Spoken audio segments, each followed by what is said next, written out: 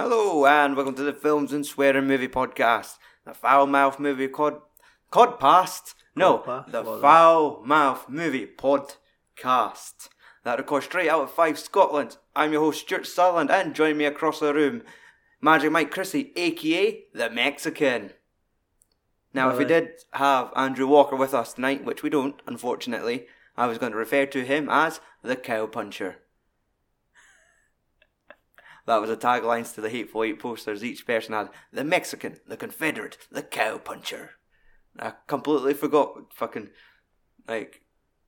Joe Gage. I'm just an old cow puncher. I really was like, what the fuck's a cow puncher? I don't remember cows getting punched in this film. That's what I was trying to think who the cow puncher was. Aye, but you're my Mexican. You're my senior Bob. Well, I'm listening to the rules. I've got no hats on. Aye, no hats and no Mexicans. Well, no, it's fine. We let Dougs in, but no Mexicans. So yes, you cunts are listening to episode 162, The Hateful Eight. Aye. It's about time we talk about this. Oh, fucking long awaited. And it's like we've been fucking teasing it as well. There's so many times where it's like, aye, fuck it, let's just do Hateful Eight. No, we'll wait. We'll just wait for it. But now we're here. Magic time. Before we go any further, let's warm up. Talk a wee bit more about Tarantino. Like the fucking films we have yet to cover. There's 2. Yeah. Old Jackie Brown and Death Proof. Yeah. So, 2 that's probably slightly down in his... Yes. In folks. Opinions. Aye. Oh, aye. People do not like Death Proof. To be honest, I've only watched it once. I reckon if that's because it's one of the films that kind of really only needs one watch. Mm-hmm. But I'd probably watch that again. I would definitely watch it, for the sake of it, for a podcast. And the fact, Kurt Russell's in it as well. Yeah. We only need to just watch it again for the fact that he's in it this time. When I watched it originally, I didn't know who the fuck Kurt Russell is. I recognised him for something, but I didn't know what it was. Yeah. And that was back when it first went online. They've done that Grindhouse Double Bill, which I think is still quite an expensive Blu-ray. I noticed that the other day. They were still looking 20 quid to have that as a double feature Blu-ray. And you could just buy the 2 films separately for a quarter of the price. Aye. Nearly drink of water there. And of course Jackie Brown. I've got a soft spot for Jackie Brown. I quite enjoy I've that always film. seen it. Maybe I did have it on DVD, and I did watch it maybe 2 or 3 times. It's quite a long film. Majority of films nowadays Exactly. Long. But I thought it was alright. I quite like Bob De Niro's character in it, Mm-hmm. and I thought Michael Keaton was good. I can't remember Michael Keaton in it. I do He was remember the police, or it's either to do with the police or the FBI. I can't mind. right. Because it's him. It's Sam Jackson Sam plays. Jackson with a soul patch. Aye, he's got a fucking reverse cap. Yeah, aye. And the chick for Kiss the Dragon. Oh, Bridget Fonda. It was Fonda. I was going to say the wrong one. What one? Who's the one where it's that mother-in-law movie? She's well in her 70s now. Is it Bridget Fonda? No, I was going to say Bridget Fonda. Jane Fonda? Jane Fonda, aye. Aye, would have ended up saying that instead of Bridget. But I always remember that's the lassie who Kiss the Dragon. Aye, she's the one that basically gets stoned all the time and decides to shag Bob De Niro, which, to be fair, Bob's been around the block a few times. Yeah. He every few years it gets a lassie chucked his way. Aubrey Plaza was last Dirty time. Grandpa. Aye. I love what hate of him, but I actually had quite a soft spot for it. I thought it was quite good. Aye, I need to watch it again. I did watch a bad copy of it, but It's on Netflix. Mike and Dave Need Wedding Dates. I watched that one expecting to hate it, and it's I came out watching, and it's that's actually better than I thought. I'm going to give this a bit more credit than what it's given. Yeah. So I'd imagine we'll probably cover Jackie Brown and Death Proof in the coming year or so, especially in the lead up to future films of his. Yeah. I've got a spoiler warning. Right, let's go. I've been teasing it. Kept me in anticipation for the... Is your cat in the room? Nah. No, okay, that's fine. I fear I might give the cat a fright. Why? You'll find out.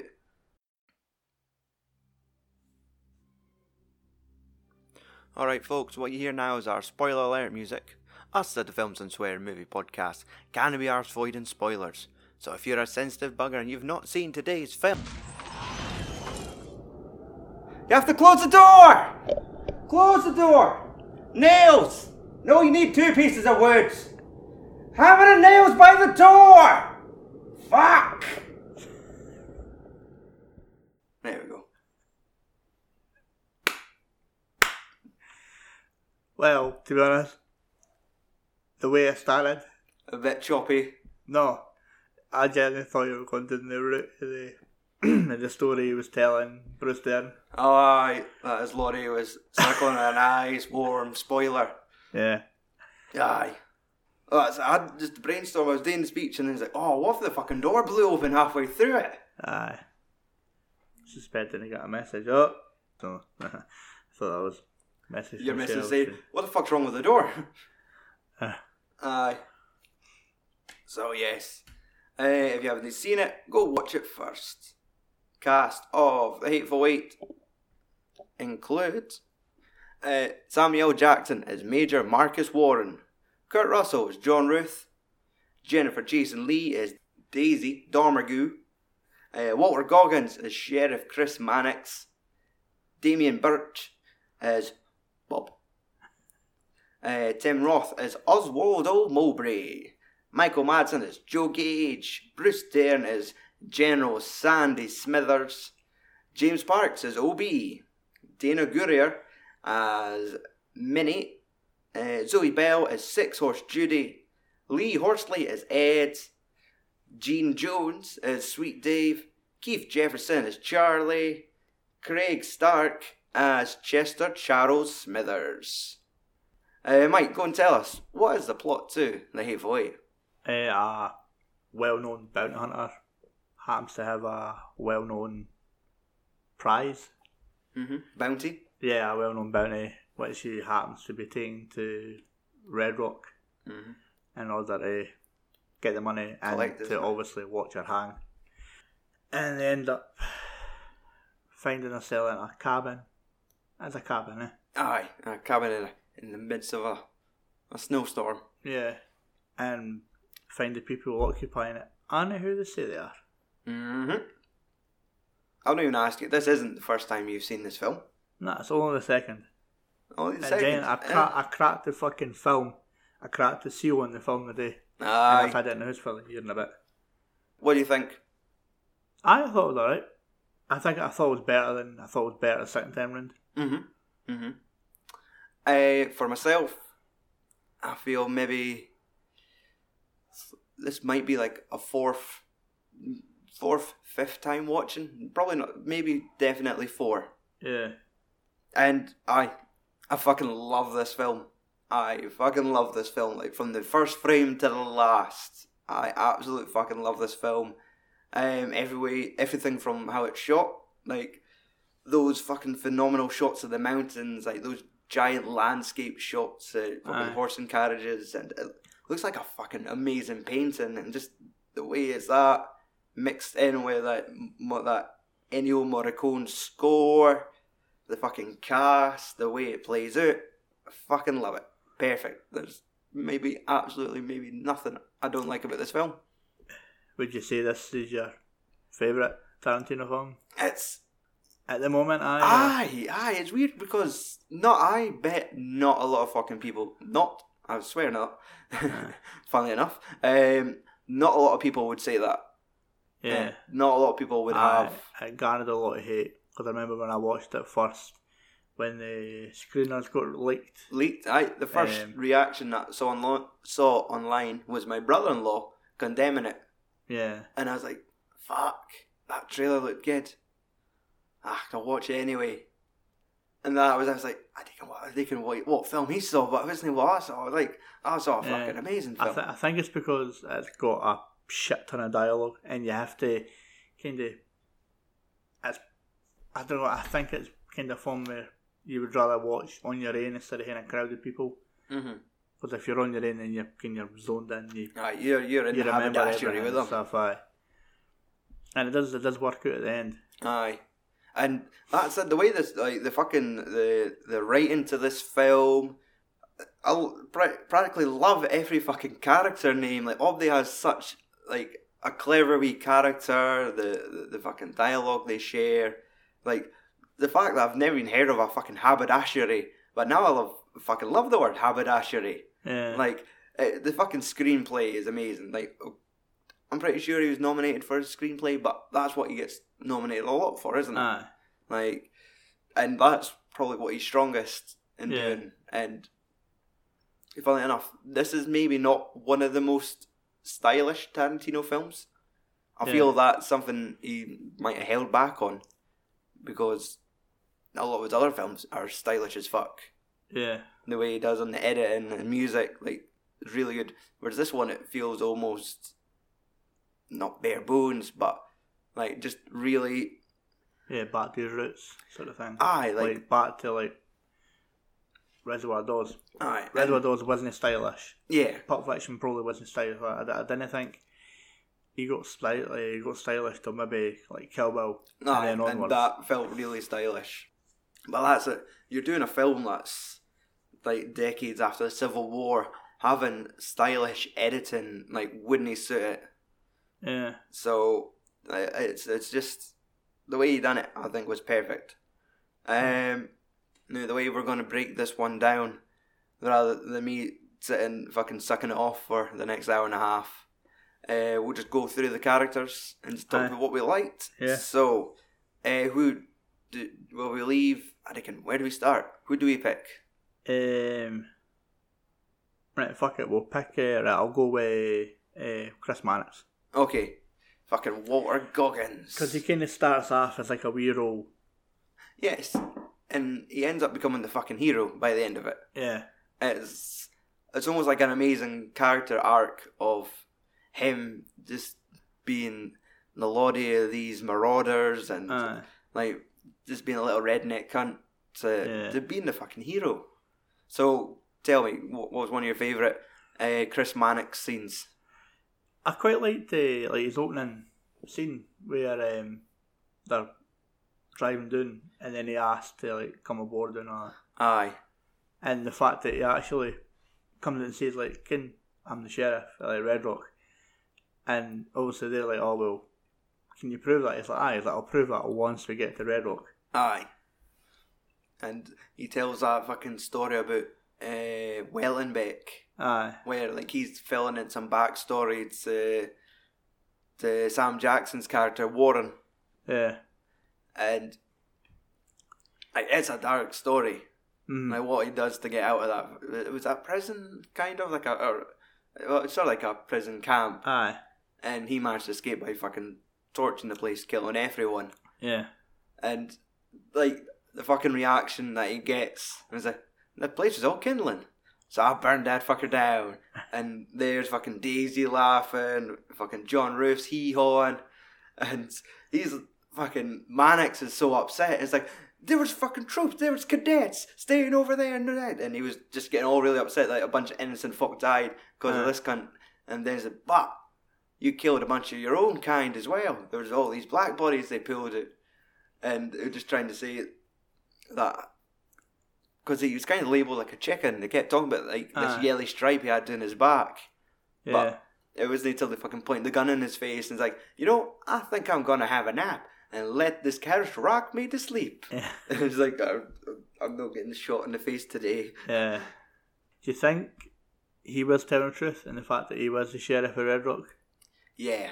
Because he never... Like, we never get that answer. And that just leaves everybody's like conspiracy theories and that.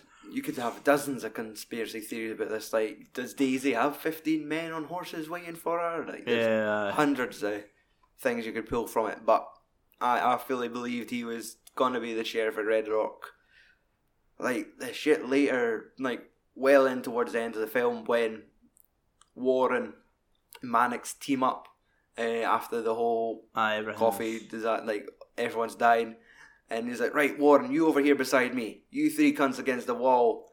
And he's like, well, I guess you believe I am the sheriff of Red Rock. And it's like, no, you're dumb enough to drink the fucking poison coffee. That's why I didn't think you were in on it. Yeah. But he does something about the way, like, he does sound like quite kind of like a redneck. Aye. But, like, his passion, his hatred for Joe Gage. Yeah. Is like, you know what, like, fucking Warren's got a theory. He's worked it out on why, who would do what. And Mannix is like, I think the ugly one did it. And that's you, Joe Gage.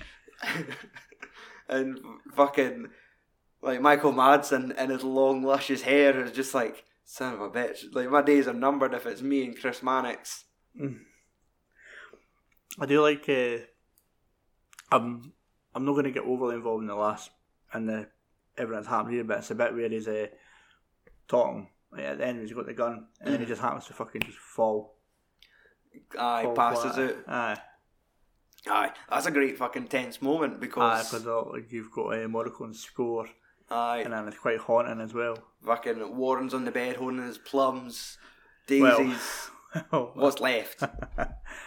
That whole thing where fucking Jodie shoots him, like when the subtitles bring that up, it was like say basically the line translated to say goodbye to your eggs. Aye. But he said it in Spanish. Aye. It was like, and it's quite exact because right enough he was getting shot in the balls.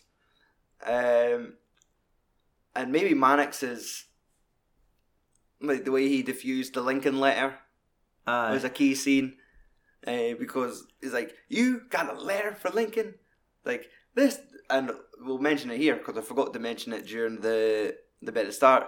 This film is chock full of racial slurs. We're gonna have to say said racial slurs just so we could paraphrase the shit we're talking about. So it's all in the context of the film. We are not racists. Yeah. But he's written a letter to a nigger? Like, what? I don't believe that for a minute. And, like, he's smart enough just to say, that letter's fucking bullshit, isn't it? Mm. And just to see fucking, like, when he admits it, I felt so fucking bad for, like, Kurt Russell's character. Like, John Ruth just looked like he'd been taken for a ride. That's when they're at the table eating the stew, eh? Aye. And, like, Mannix is pissing himself laughing, fucking Warren's laughing, Daisy's hee-hawing, fucking slapping the table, and she's got that great line, like, nigga got sass! Nigga's got sass! And he just fucking launches a bowl of stew in her face, and she's sitting there going...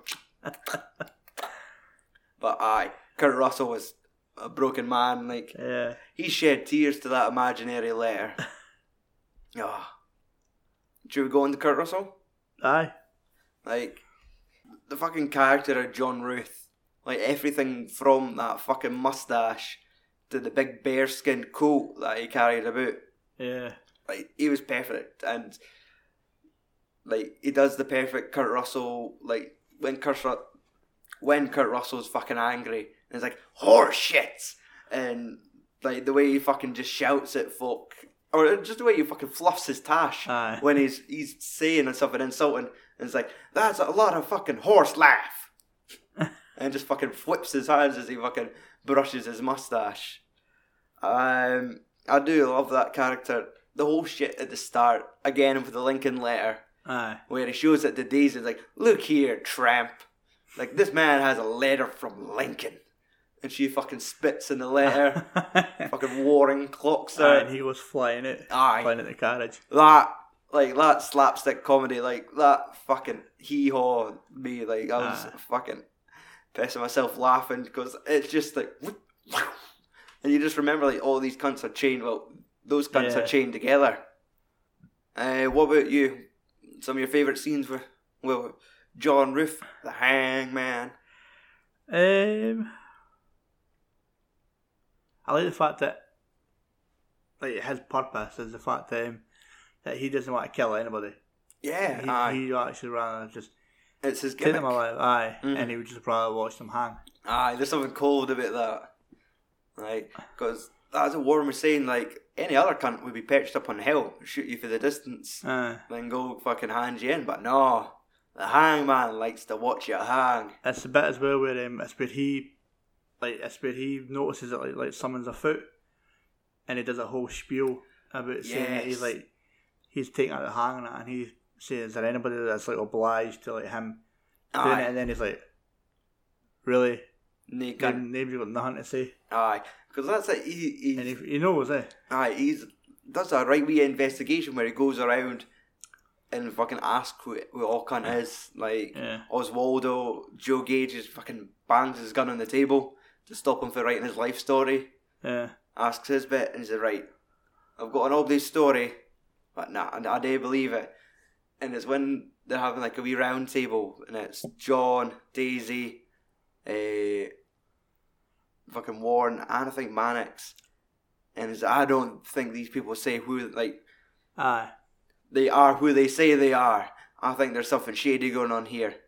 And they said to fucking Daisy, what do you think? It's like, what I think about John Roos Ravens, that it's like, I think he's right. It's like, we're all in cahoots. Like, the fucking dialogue is brilliant. Like, just Jennifer Jason Leigh's delivery in it. Like, she's fucking brilliant in this. I like even though it's normally like in any other film, it's quite unflinching to watch, but like John Roos, like treatment, Daisy is fucking. Like, it's kind of like almost slapstick in a way, but it's not. But he's knocking lumps out of fucking women. It's where the elbows are in the nose. The crunch. Yeah. Aye. Because, well, let's go through it. When they're letting... Can't mind, the first one was that when Warren was getting on the carriage and he fucking clocked with the handle of the gun. Aye. And that's a serious one. That is a hard one to watch. And he's like, you listening to me? Like, yeah, it's like, say it, woman. It's like, I hear you, and the blood's trickling down her face. But that fucking elbow to the bus, like, we need to work out a communication system. When I elbow you in the face, that's a code for you to shut up. And she's fucking holding her face and her nose going, ah! Like, she's fucking freaking out.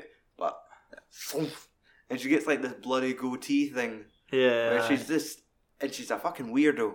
There's something about her, like, fucking Marcus Warren is freaked. Well, not freaked. He's shocked. Like, just seeing a woman get elbowed in the face. Then she looks at him and she starts licking her lips, going, aye.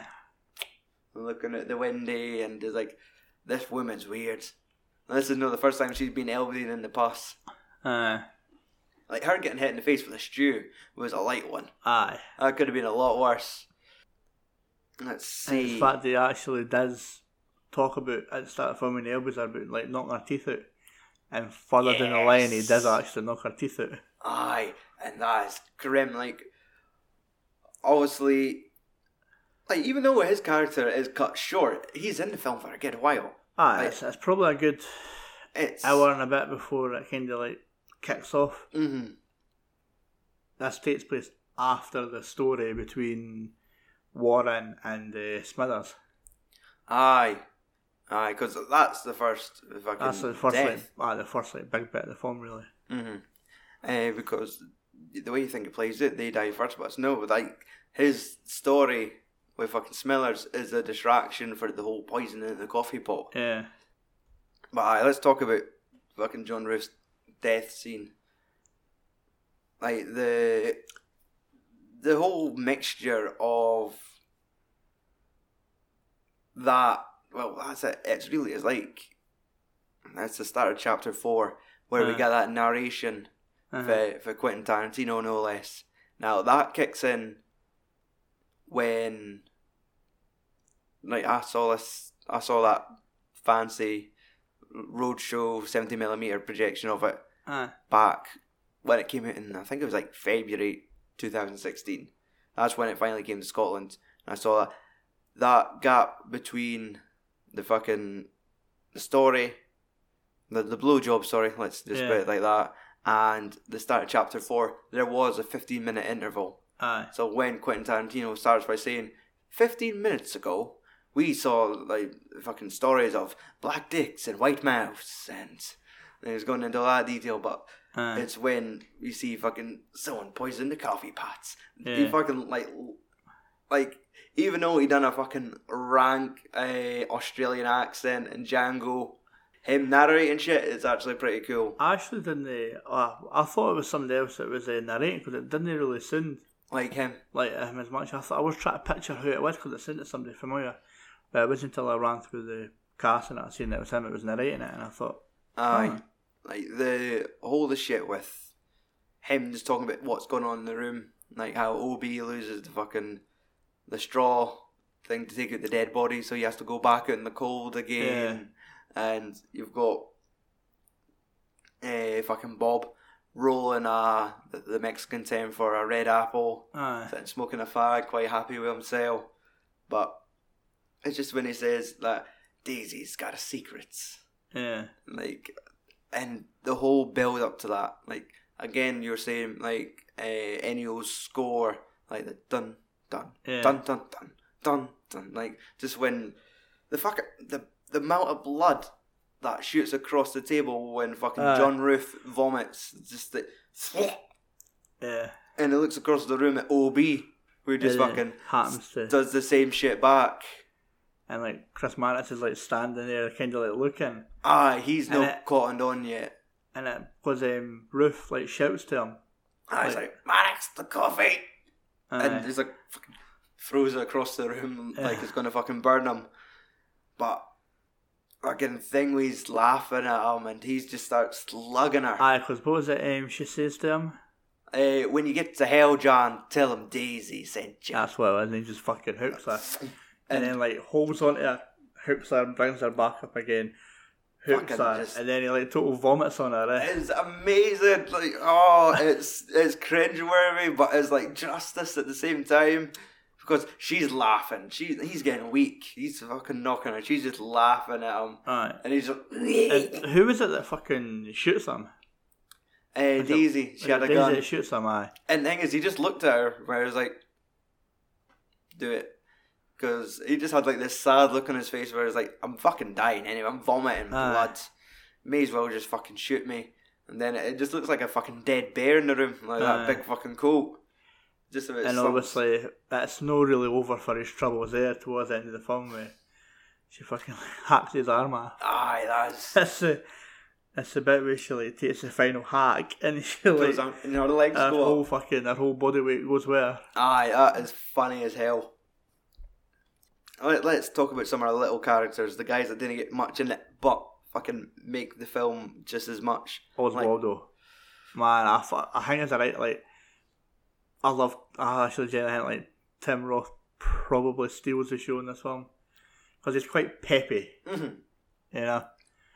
Like, he's quite happy with the fact that he actually is the hangman in fucking Red Rock. Yeah, because, like I said, they've all kind of, like, you find out that they've all assumed fake identities, but they've obviously killed an Oswaldo Mowbray at some point, and he's just assumed his life. He's in his briefcase with all his stuff in it. Because that's what I was thinking back. It's like, why is he giving it business cards? Like, how has he had time to come up with props? But it's obviously they've just killed some poor fucker, and he's like, I'll take these, and just become this posh little peppy British man. Yeah. Where it's like, Oswaldo Mowbray. Yeah, I thought it was pretty good, isn't it? It's a fucking cracking character. Let's see what have I got him doing for. Because that's it. He just kind of peppers each scene. He's always just got like where he's sitting explaining justice. Like, he's like, right, we've got this, but if you've got frontier justice, where they just drag you out and fucking hang you, it's like, whilst it's bloodthirst, like, no, it's thirst quenching, like, just the way he likes to say this. He's almost like kind of like Mr. Burns, like in The Simpsons, how he kind of like puts his hands together.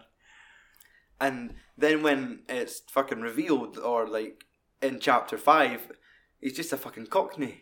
Aye, I like to be fucking switched to the Cockney accent. Aye, is this all fucked up now, is it? And it just like, he's went for nice, posh, just the fucking, what was it, Pete Hickox, aye. Aye, fucking English. And it's like, he obviously loved the character, he's the theatrical one of the group. Yeah. Like, they think fucking, what was Joe Gage again? What was his name? But his name was Grouch Douglas. Mm-hmm.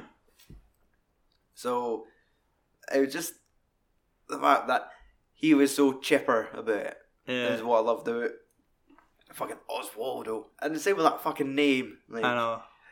If Tim Roth wasn't there, I could have seen Thingway take his place. Christoph Waltz.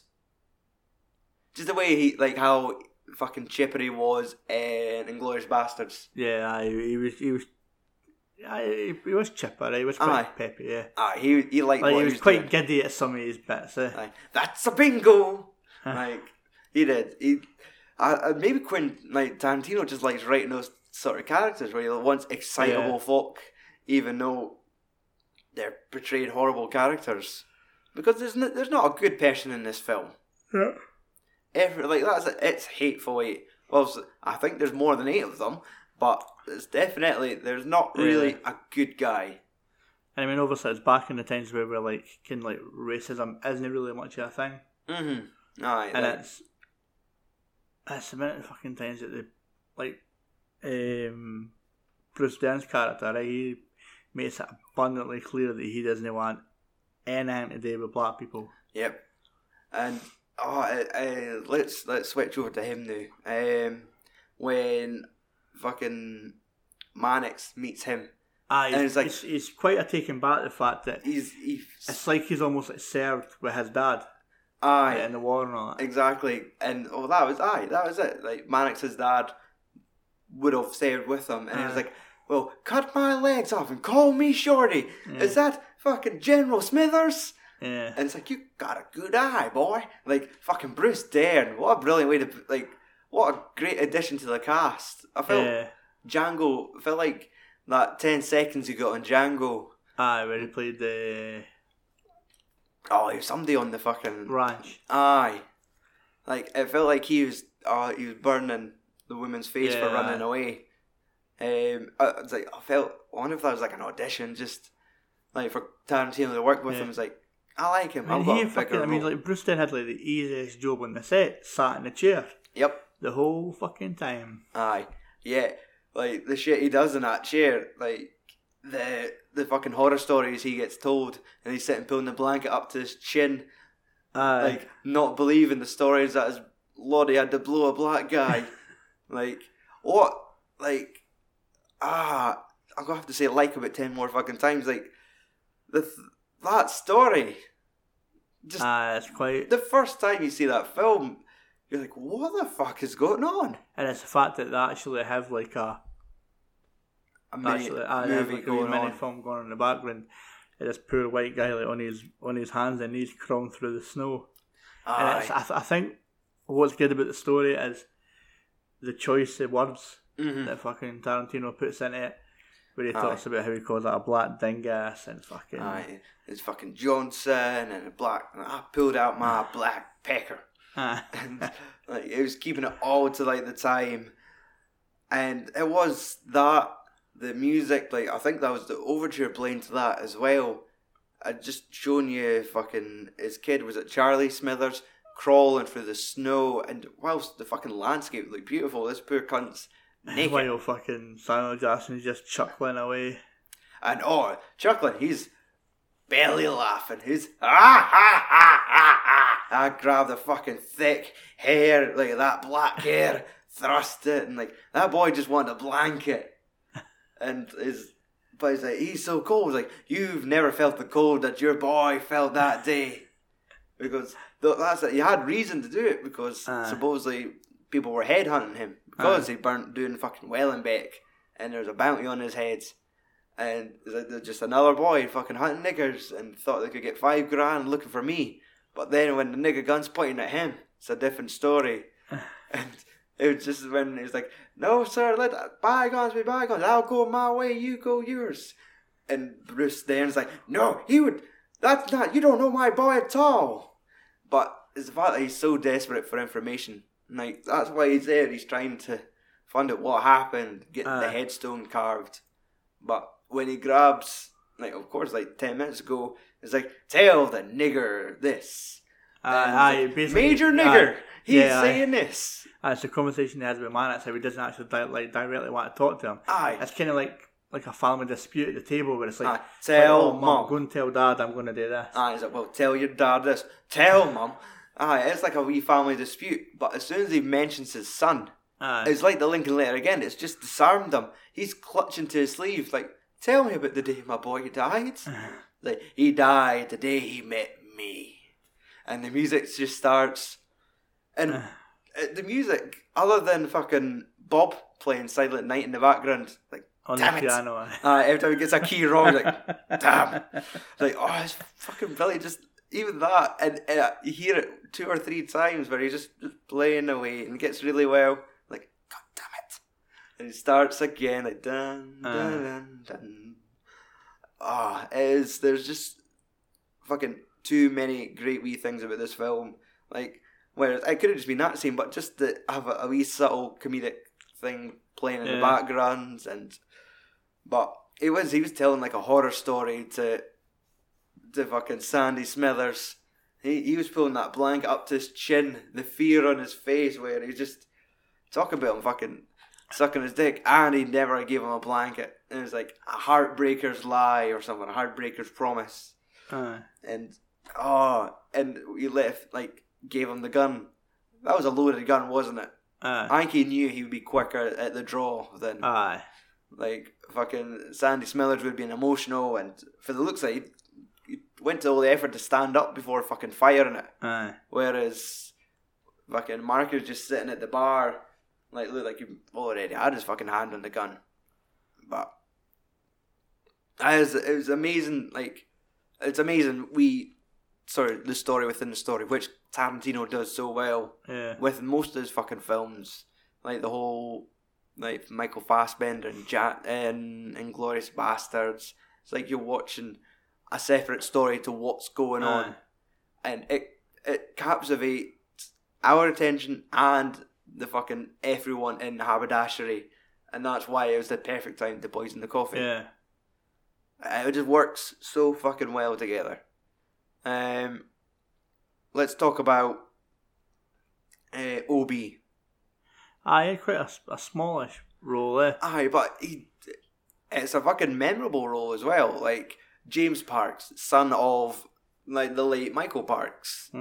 Like, I'm trying to think, when the fuck did Michael Parks die? This year. Was it this year? So that's his dad would have got to have seen this if he had. But everything from him, like all the shit with the door. Like, it's where he goes to put the horses in the first time or something, and then he comes back in and he's completely covered in snow and it, and he's going, fuck him, he's like, I could have fucking died at the, grabs a rug, fucking lies in front of the fire and just starts like shivering away, and it's like, you're alright, and he goes, I'll be fine. And then it's Bob when comes over and is like, you want some stew, Obi? And like, stew later, get it warm first. But it's just fucking Bob just leans in the shot to talk to him. He's like, you okay, pal? And it's it comes later on with like they send who's it they send out to fucking take Smithers' body out? They drew straws and it ended up being Obi again. And it's like, oh, you poor bastards. But because it was the rage when he came in. He's like, I ain't ever doing that shit again. And cut to him fucking carrying out Bruce Dern. But it's when they come in, like, one of the first times and they're nailing the door, like, that door's a whore. You're like, okay. And it is like, there is almost a fucking subplot about that fucking door. Yeah. Like, when they first go in and all these, like, the whole fucking shouting where you've got Joe Gage and fucking Oswaldo both repeating the same fucking lines but doing it in completely different tempos. Yeah. Like, Joe Gage is raging. It's like, there's a fucking blizzard out there, shut the door! And he's like, you have to shut the door, you need 2 pieces of wood. And it's the instructions, and then the next cunt comes in, and you've got Daisy and John Roof repeating the same dialogues. Like, you have to fucking shut the door, nail it, shut 2 pieces of wood. Just doing all that shit. And you know, wonder like, who the fuck broke the fucking door? And the fact that they show you how the door gets fucked in the first place is like, justice. We get to see what the fuck happened to the door. And it's like, I've got a feeling that Obi isn't really one for like being out in cold, like climate and that, because it's when at the start of the film when they're talking to Warren, and he's like, I hate to like break this up. He's like, but we've got a blizzard on our asses. Like, let's get fucking moving, otherwise they're going to catch us. He's like, and I'm not getting cold. Aye, and the same happens again when like they go to pick up Mannix. Yeah, and he's like, could we go speed this up? But there's actually one fucking line I really love that Chris Mannix does when he recognises all the cunts in the carriage. He's like, wait, you're the hangman, John Roof. And he's like, you're the head, Marcus Warren. He's like, what are you doing, having a bounty hunter's picnic? Like, just that fucking line just makes me chuckle. Senior Bob, like, it just has like a dry humour to him. Like, just the fact that he's got that, it looks like he's fucking sleeping in every shot. His eyes are shut, arms are wrapped, and it's like, just the way he fucking talks. It's like, oh, I don't think you like me, amigo. Like when fucking Warren's testing him in the bar. Yeah, you're saying I'm a murderer. Aye, and when you have the subtitles on, you realise he's crying him like Negro amigo. Aye. But the way he says it, everything's under his breath because it's just him fucking speaking Mexican. Yeah. But it just, when Warren's tricking him, he's like, well, sitting talking about rolling a certain type of fag. It's like, you know, they only smoke fucking red apple tobacco in here. Like, it's like, yeah. It's like, you're just trying to catch me out, amigo. It's like, yeah, Bob, you're right. And the fact he addresses him as Senior Bob. Yeah. Like, just wee touches like that where they just cry him Senior Bob. I like the bit on chapter 5 when you see them take over the haberdashery and that. Yes. And it's when you see the carriage come in and like fucking Bob puts on the big jacket and the hat and it's kind of like group hug. Aye, like, go on boys, we're going to get this one. And it's like as if they're all just about to go on stage and do a play. Yeah. Like, they're just get the wee group huddled together. And that shot there is another great thing where it's like we're getting to see behind the scenes of a scene that we've already seen. Aye, because like it's a flashback. Aye, it's like an extended flashback. Arrive at haberdashery and Bob goes out to talk to them and they're all wondering where Minnie and Sweet Dave is. But then you've got fucking Joe Gage and Oswaldo Mowbray fucking hammering the door shut, but you could hear all the dialogue for the scene outside. And it's like, what was going on there? It's just like, filling in all the wee blanks. It just fills out the story. Yeah. It just... Did I tell you I fucking love this film? Aye. Several times. Yes. Aye. Now... It's really like, it's one of the most simplest things in the world, but yet within the pick up on it either is the fact that, like, during the film when you first watched it, you would never have thought there was somebody underneath the fucking floorboards. Exactly. Some cunt's been hiding in the basement the whole time. And... Which is kind of like almost like an homage to the opening bit Glorious, where all the hidden Jews are underneath the floorboards. Aye. I thought you were going to fucking pull out like an Evil Dead reference there. No. Like, there's some cunt in the basement. Nah. Should we do the... Let's see, I was going to say we could do the chapter 5 talk. We've not talked about fucking Daisy. Yeah, let's talk about Daisy. I reckon like she comes across as like a right proper like redneck. Mm-hmm. And I just wait, it's like the way she like comes out with the lines, like the way she delivers them. Mm-hmm. And it's like her laugh, it's almost like a cackle more than anything. Aye, she's like a little witch, and she is really short in comparison to everyone else in those scenes. Like when they're doing like wee round table, she's just this fucking short one, and amongst them. But one like at the start, one of the shots loved in the carriage, where she was one. It was like a fucking bit of beef jerky or something. She was one off John Roof. And she's just sitting there chewing on what looks like a bit of leather and just going. And Warren's just looking at her going, "What the fuck are you?" It's when the carriage pulls up to Warren, and they opens the carriage door and he sees see Daisy with the black eyes. First thing you notice. Aye. Obviously fucking Ruth that's gave her that. Mm-hmm. Has to have been. Aye, and what was it? How like John Roof's doing the introduction, saying, "This is Daisy Damergu. This is what was his rank again? Oh, I was gonna say Chief. Fucking Marcus Warren, and he's like, "Howdy, nigger." And fucking John is like, "She's a pepper, ain't she?" And it's like, oh, just the like she is. She's full of sass. Her playing the guitar. She's quite emotional with that. Like, emotionally attached to the guitar. That's what I was just going to say. Like, just the wee song she sings, and it's filmed that well. It's filmed in the one take as well. Is it? I never noticed.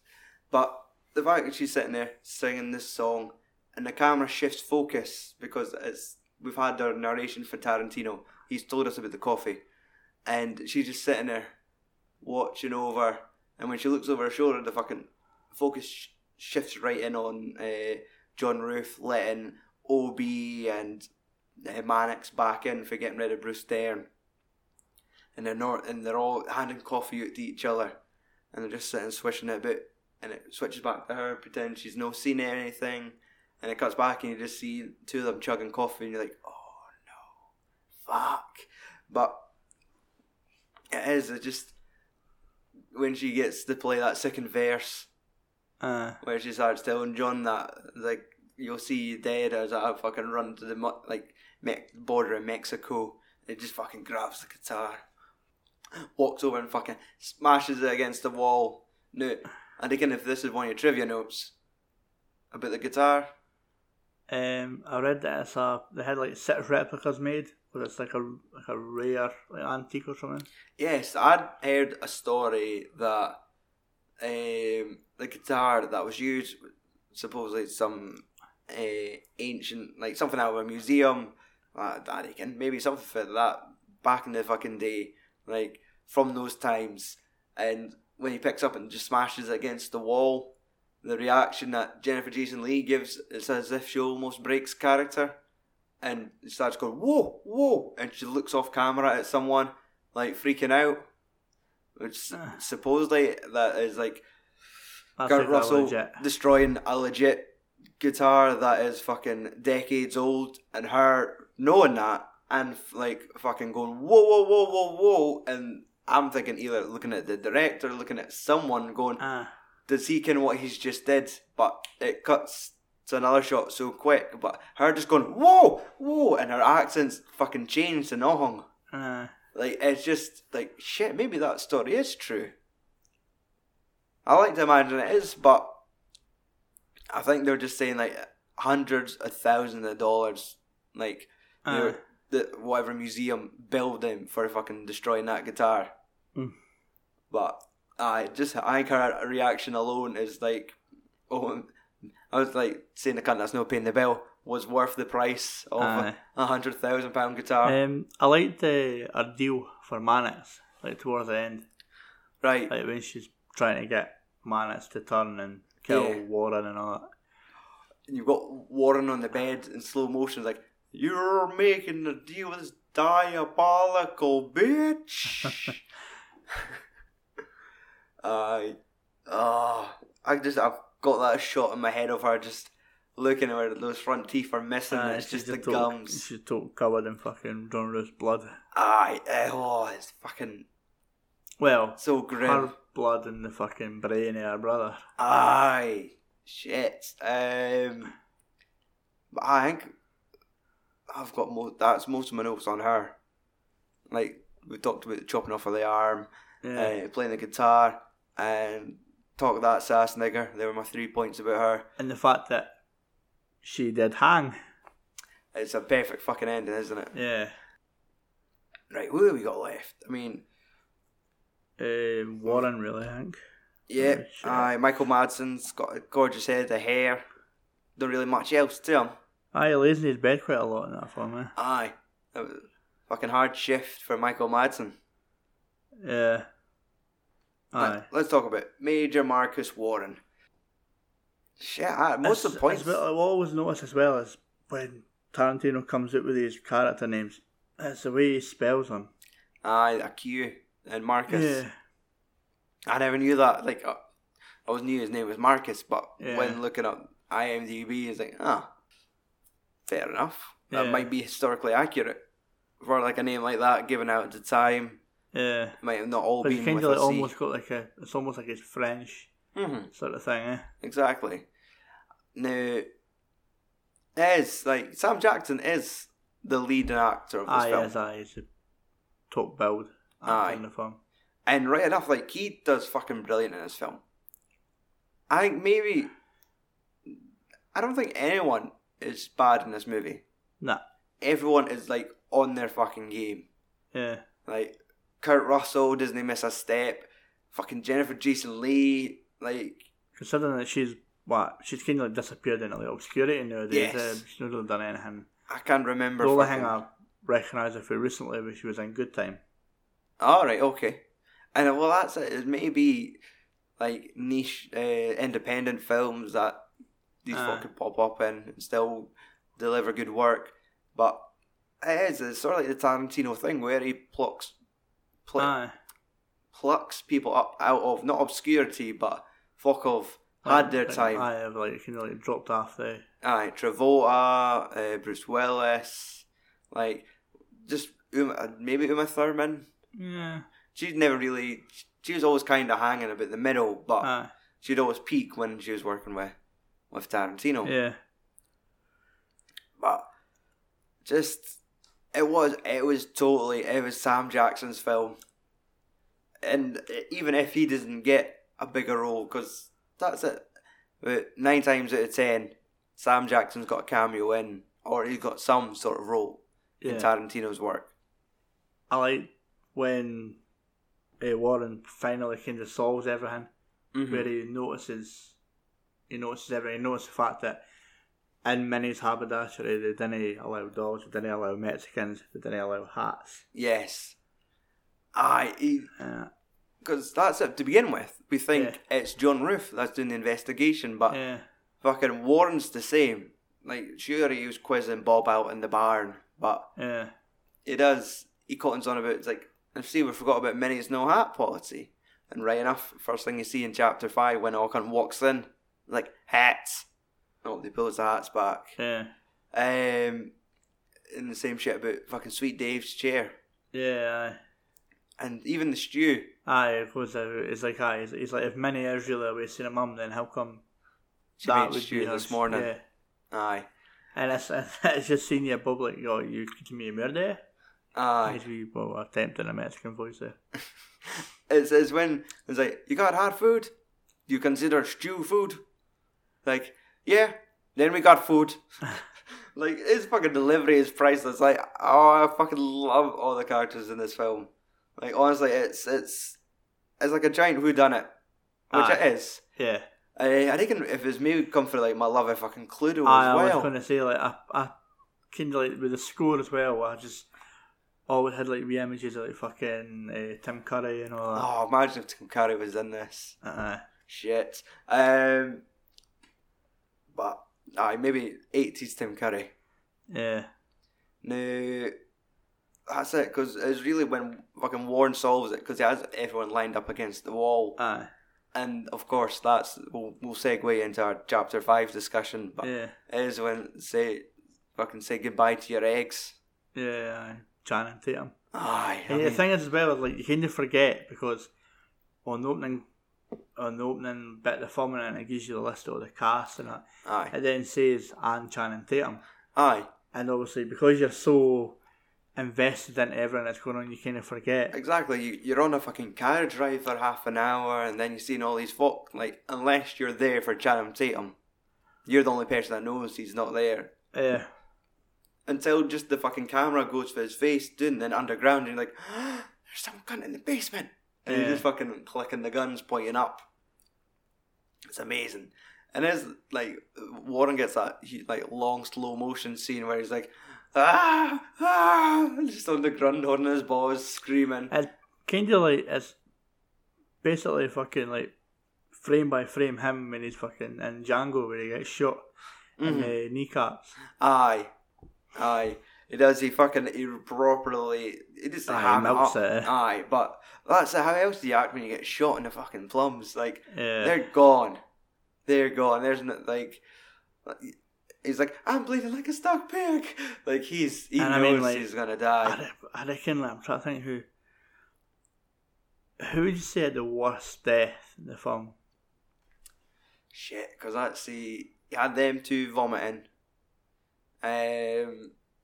Senior Bob gets a fucking tiger. It's like, it's like a total watermelon effect. Aye, that was 2 guns pointing to his face. And I quite like the bit as well, though, where they talk about how they're going to like take everybody in their gang, and it's like, we can't take Bob because he's not got any face. Aye. It's like someone getting fuck off for him. Exactly. It's like, Bob's not going to give us a peso. Aye, shit. Because that's it, they're talking about, they're all like the Jodie DeMigre gang. Yeah, and then Jodie's worth 50 grand. Aye. But, and like, the fucking headshot is like that sudden. Aye. Is it not like he's in the middle of a sentence and just go poof, aye, and it's just her fucking screaming. Aye, she's totally covered in all his brain and all that. Aye, because she's confident for it. She knows like all kind of rounders on her team, the boy in the basement, and it's no until she doesn't feel threatened until his fucking head, fucking blown away. I like how when like obviously Warren's decked out in the bed. Chris Mannix is fucking pointing him out, and Warren tells it, right, tell him to fucking throw his guns up. He's like, throw your gun up. One gun is like, now the other one. And I don't have another one. You better shit out a gun and throw it up then. And it chucks up, and fucking Warren's like, I fucking told you had another gun. And it was just like, he was kind of, the fact that, right, we're on the same team now, and he was kind of, because Mannix is a bit naive. He comes off as like this young kid who's going off to be the sheriff, but he's not a veteran of anything. So this is him getting fucking raised, getting chucked in the fucking deep ends. But the whole fucking chapter 5 thing is like, I love that when they kind of just do the flashback and it fills in all the gaps, like all the shit with like the candy jars, like the jelly beans. Because that's one of the first instances that Warren notices that the jelly beans in between the planks of wood. He looks up at the shelves and notices the jar missing for the middle. Looks at the floor and just sees one red jelly bean sitting in the crack. And when you watch it for the first time, it's like, that's weird. But when you watch it a second time, it's like he's just mentally taking all these notes. And the same with fucking Daisy. Like when she's secretly feeding information back to her gang. Like when they're making coffee for the first time, and it's just John Roof, Daisy, and the rest of the gang. And she says, we got the sheriff of Red Rock with us. And the fucking Oswaldo takes the bait and is like, Sheriff of Red Rock? What's this? And he's like, did I tell you to open your fucking mouth? And he's just getting her shit, but it's also she's just relaying information. And then she says, and like, you've got a nigger friend in the stable, and it's as if she's just telling the guys, right, we've got the sheriff, we've got this black guy, and like she's just fucking feeding them information. And when you watch it for the first time, that's nothing. Yeah, that's what I'm saying, because obviously it's a film that needs to be watched twice for you to fully understand it. Aye, but that's it. Like she's not just sitting talking to a bunch of strangers. She's fucking filling in the blanks. She's letting her folk know it's not just. She's basically their eyes and ears for them. The plan's changed. There's more players now. But because it was only meant to be her, John, and OB. Yep, and that's it. That's what they mentioned. The fucking boy didn't like OB and the black guy are in the stable. Right.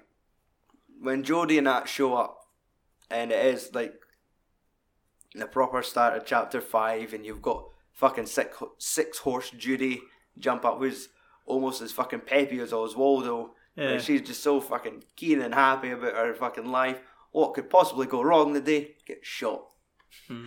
But where she's just like talking about like bigging up Minnie's haberdashery, saying it's fucking the best place on earth, like fucking amazing coffee, like witty banter. Come on in, lads, and get the hats off. And they do that great introduction where it's like Minnie's like, take off those cloths and tell me who you are. And they're all pulling down, and it's like Jodie, and then you've got fucking Pete, Grouch, or Grouch, where they're just all like you're finding out who they all really are, and it's like, holy shit, they're all characters. But it's when they all, like, everything's planned, like how they all single everyone off. Like, Bob's shadowing Sweet Dave, fucking Oswaldo's getting a lassie to grab jelly beans, fucking Joe Gage is wanting fucking peppermint sticks. Yeah. So everyone's singled off. So when Minnie's sitting rolling a fucking cigarette for Jodie, actually the fucking French bit. Aye. Where it's like, it's like, it's French. It's like, oh, I like that. She's fucking shouting over to Sweet Dave. It's like, hey Dave. Tell me my ass is fat. It's like, what? Like, tell me my ass is fat. I know it's fat. No, ask me. Why? Like, just do it. Is your ass fat? Oui. Like, look, everybody, I speak French. It's just the way he writes these wee bits of dialogue. That didn't need to be there. I like to, like, Bob, like, obviously staying in character, like, acting like he's actually interested in playing, like, chess. Aye. But you actually know the real reason why he's ready to fucking shoot that, but like him and Smithers. But I love how they kind of decide he makes the place look authentic. Let's leave him here. Yeah. And he's like, I'll say yes, no in my name, and I'll leave it at that. And it's like, boy. Aye. It's just the fucking shooting's brutal. Like, Minnie, her servants, and it's Bob catching the fucking boy coming in for the stables with the firewoods. And, well, that's how you lose the fucking door. And he uses his 6 shots on catching him. So when Sweet Dave goes to move, he could only just fucking stab him to death.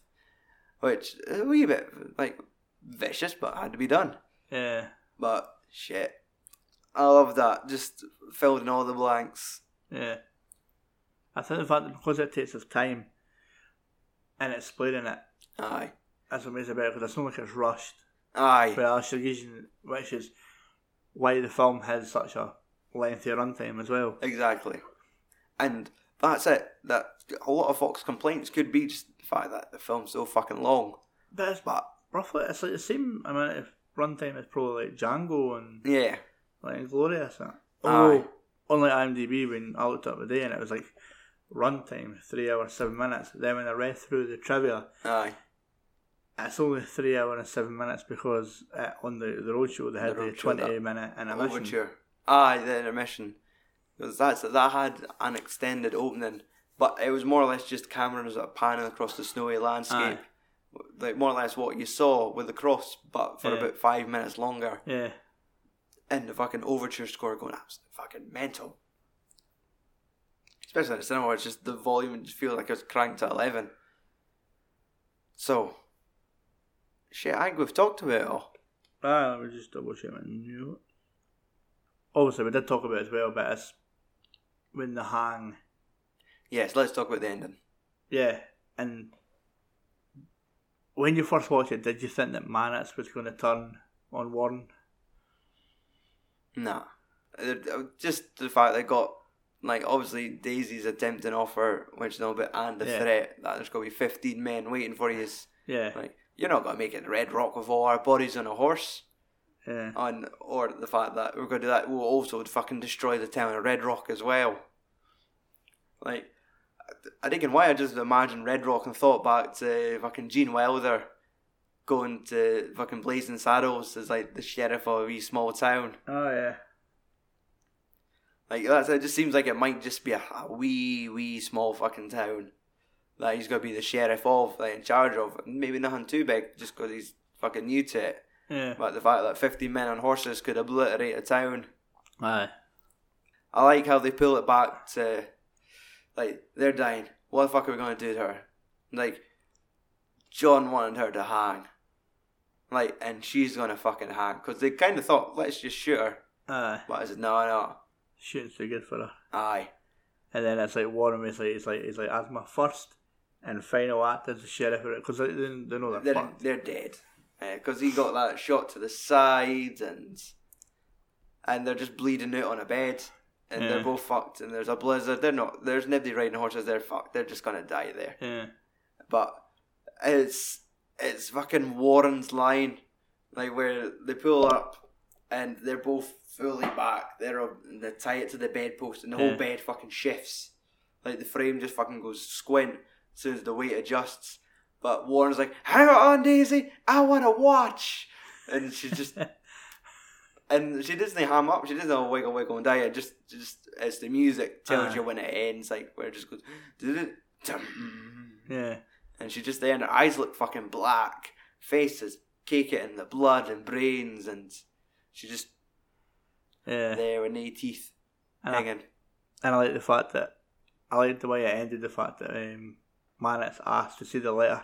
Aye, the legendary Lincoln letter. And I mean, it is like when he reads the whole fucking thing out, which is nice because that kind of like takes away the mystery. I like to think like how he likes to carve like a universe together. Yeah. Like imagine if the fucking like briefcase that they go pick up in Pulp Fiction was like a Lincoln letter. Aye. Like sure that makes no sense in Pulp Fiction. Yeah, because obviously we didn't even like nobody still knows what's in the briefcase. Yeah, he'll go to his grave with him. But he reads the whole fucking letter, and everyone loves that line. I hear old Mary Todd calling. I guess it's time for bed. And he's like, that's a nice touch. He's like, it is, isn't it? And you just have that song. I think of who the boy singing was. If it's like Johnny Cash, Roy Orbison, where it's like there ain't nobody coming home. Yeah. Something along those lines. But it's like that's it. All cunt stayed. Yeah. And it's a good wee note to finish it on, and then you just get the big bold writing of written and directed by Quentin Tarantino. Yeah. I guess it's probably fair to say it's underrated. Because it gets shot on quite a lot. Yeah. And it's not going to be the first thing people think of. I think it's because it's not quite what folk are used to with Tarantino. Aye. Because in his last few films, like Django and Glorious, like Kill Bill, all that kind of like stylized, like violence. That. And this is confined to one. Aye. Which is it's kind of almost like fucking like Reservoir Dogs. Aye. Because that's it. That may as well be a warehouse, and the set design was brilliant. Like that looks like a proper little fucking cabin in the middle of fucking nowhere. I guess it's time for trivia. Aye, I've actually got a couple of interesting trivia notes. I quite enjoyed reading them. First one that I found that was really interesting was that Quentin Tarantino has went on to say that some of Ennio's compositions for the film were unused scores from The Thing. I've heard about that. And you could hear it now. Did you read that trivia before watching it or after? Yeah, I read it after it. Like, you could almost fucking tell, like, when you hear some scores when they're getting the horses, taking them in, it's like almost like a computer sound, like, and then it's just the music kicking in. Like, that sounds like shit for The Thing. The overture stuff doesn't sound like anything. Like, that sounds like your old Western music. This was the first Western that Ennio Morricone composed in 40 years. Yeah. Well, that's it. Genre. I don't know if you can still class it as a Western, but that's what's on the notes anyway. I guess just because a Western setting, definitely. Yeah. Like, Django's more of a Western. This takes place in the Django universe, Tarantino's went on to say. Okay. Because apparently he actually wanted Django to turn up. Right. And apparently the original title was going to be Django in White Hell. Right. You could have almost had Django be like Marcus Warren. Yeah. Like a bounty, because I was when you first saw him, he was a bounty hunter. He's got a couple fucking bodies to go cash in. Yeah. That could have been like old man Django. Yeah. But then you've got to think your time setting, because that's people in the plantation, then there's a civil war, this is a couple of decades after that. Yeah. Like the whole timeline, but complicates it. Yeah, and this is probably my favourite trivia note, and you probably appreciate as well, is that Oswald's real name is Pete Hickox, which Quentin Tarantino went on to say that he is the ancestor of Archie Hickox for the Inglourious Basterds. Back off. That's I fucking love it when they do, like, when they sew it all together. Yeah, like, saying that he would be Archie's great-great-grandfather or something. Oh, I fucking love it when folk do that shit. I thought that was quite a nice wee trivia note. And it makes so much fucking sense, because they're both, well, I can't mind Archie being British. like aye, but... He wasn't really much a Cockney, was he? Exactly. He was kind of like Oswaldo, like proper peppy British. Yeah. But I do like that when he fucking like when he sews it together like with the Vega brothers. And yeah. Like I do like he has his universe and just wee things like that. Just the fact, the way they were taking the guns off of Joe Gage. And he says the line, "A bastard's work is never done." That was the tagline for Inglourious. And like it's like that wasn't said for no reason. Like that was a well orchestrated line. Like one of the first trivia note as well was talking about when the script was leaked and Tarantino wasn't going to film it. Aye, it was Samuel L. Jackson that convinced him to work it to film it. Right. Well. Fucking thank God he did, and especially like he had to meet his role. Fucking Smiller's son got to fund that out for himself. Aye. I think I remember one of the tweaks he supposedly made to it was, I think Senior Bob was French. Aye. In the original thing, wasn't it? But no, fucking, I'm so happy that we've got like Mexican, like Senior Bob. Yeah. I can't imagine him French now. Especially like the whole shit, like, I can't imagine having a sign that no French, no dogs. Okay, so the budget to The Hateful Eight, it was made for $40 million. 40. Which, that sounds about right. I mean, there wasn't much sets. You had a lot of folk. There wasn't really any special effects. So 40 sounds about right.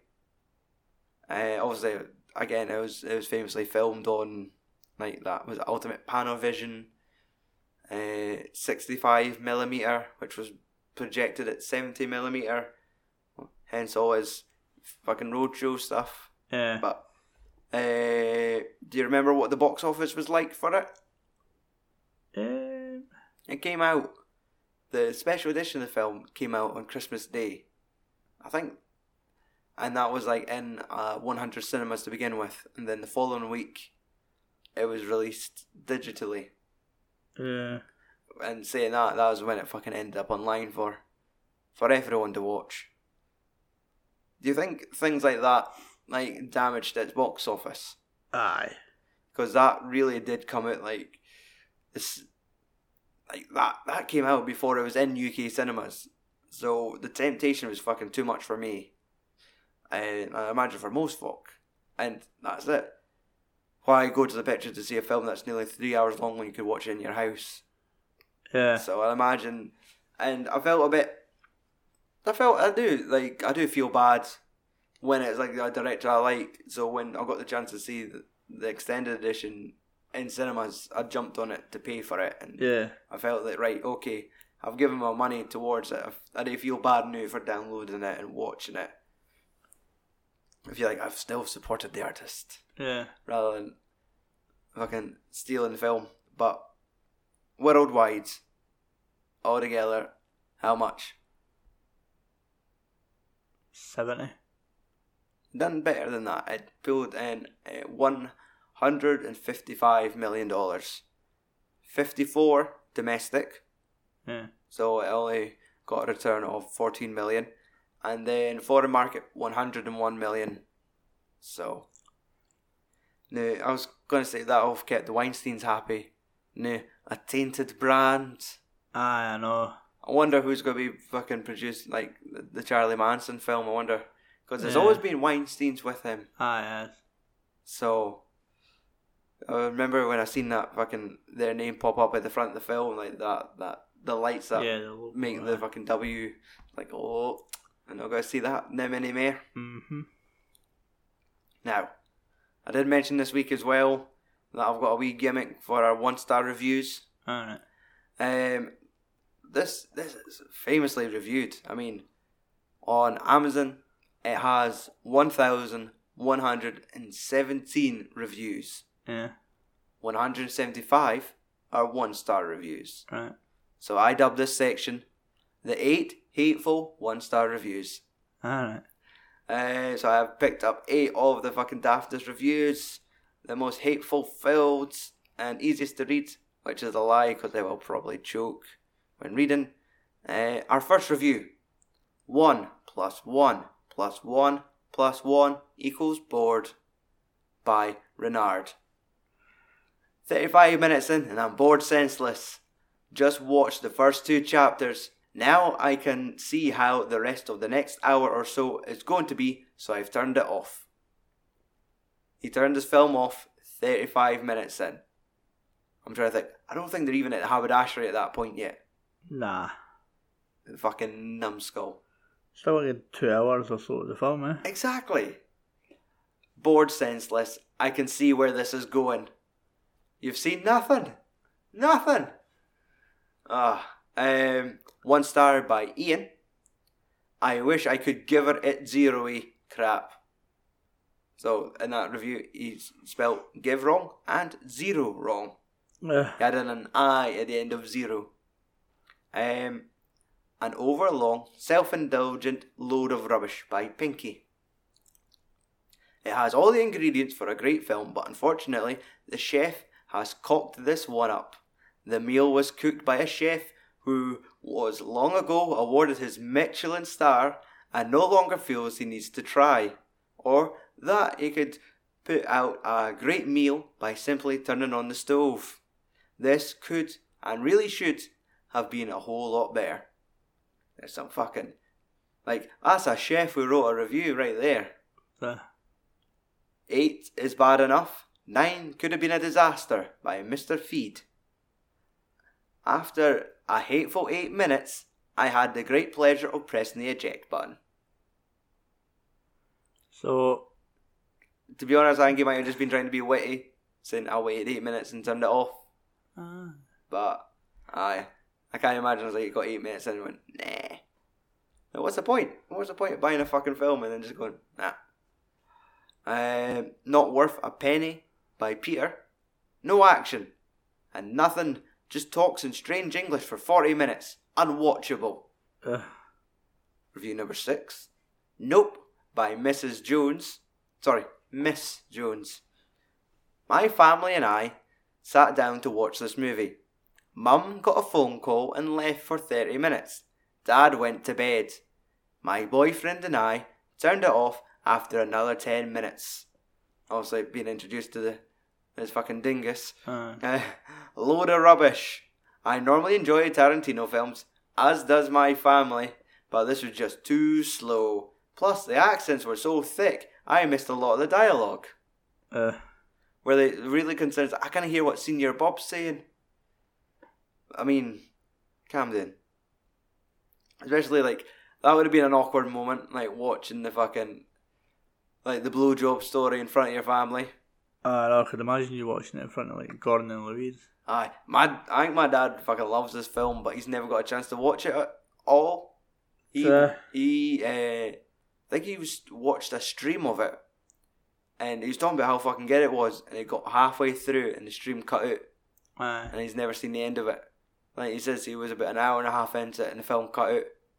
And I'm like, once I've finished this fucking podcast, there you go, Dad.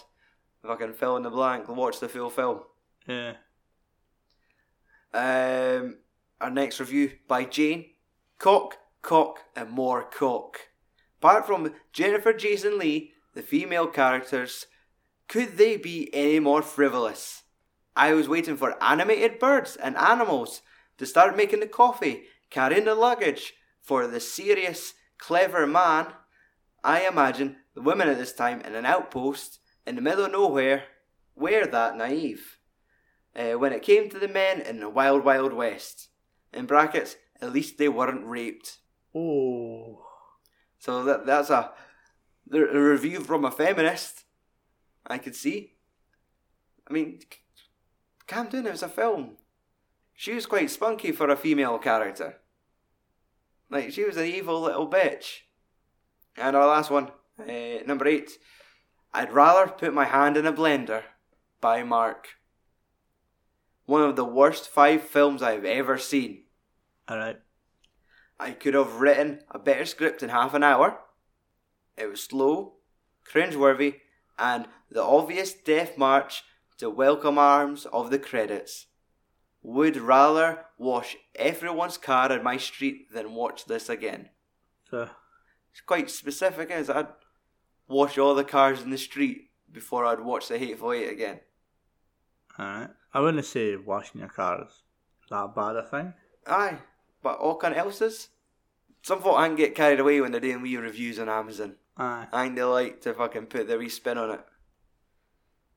Cock and more cock. I'm not cutting any of the 1-star reviews. They're getting the all 8. What's next for the Films and Swear and Movie podcast? The final film of the year, Films and Swear in 162, will be 7. With Kevin Spacey. Yes. Hot news, Kevin Spacey. Oh, imagine. Who directed that? Was it David Fincher? Aye. Fucking Fincher comes out and says, nah, I've edit. It's Christopher Plummer in it now. Just CG'd his face mapped on every fucking scene. No. Fucking Spacey's out, Plummer's in. So yes, our last film will be David Fincher's 7, as voted on our Twitter poll, beating out Braveheart and The Big Lebowski. Website, filmsandswearing.com for all the podcast, Blu-ray reviews, Amazon links, social media and all that jazz. You will find it there. Do your Christmas shopping on our Amazon link. Go to our filmsandswearing.com, click on the link, do all your shopping. You'll help us. But Mike, I could hear old Mary Todd calling. I guess it's time for us to do our shout outs. Yeah. Shout out to Andros for our theme music. Thanks to Stu, Kenny, Carol and all the other cunts for tuning in and letting us fill your lugs with our nice, warm Dingus, Johnson, Pecker. Filling your lugs full of heat. Yeah. And warmth. No blankets for us. No. But it's now that time of night for us to pull out. And if we've learned one thing for the day, Mike, it would be that John Ruth likes to beat and hang women. John Ruth likes to let them hang. Fuck off and tune in next week.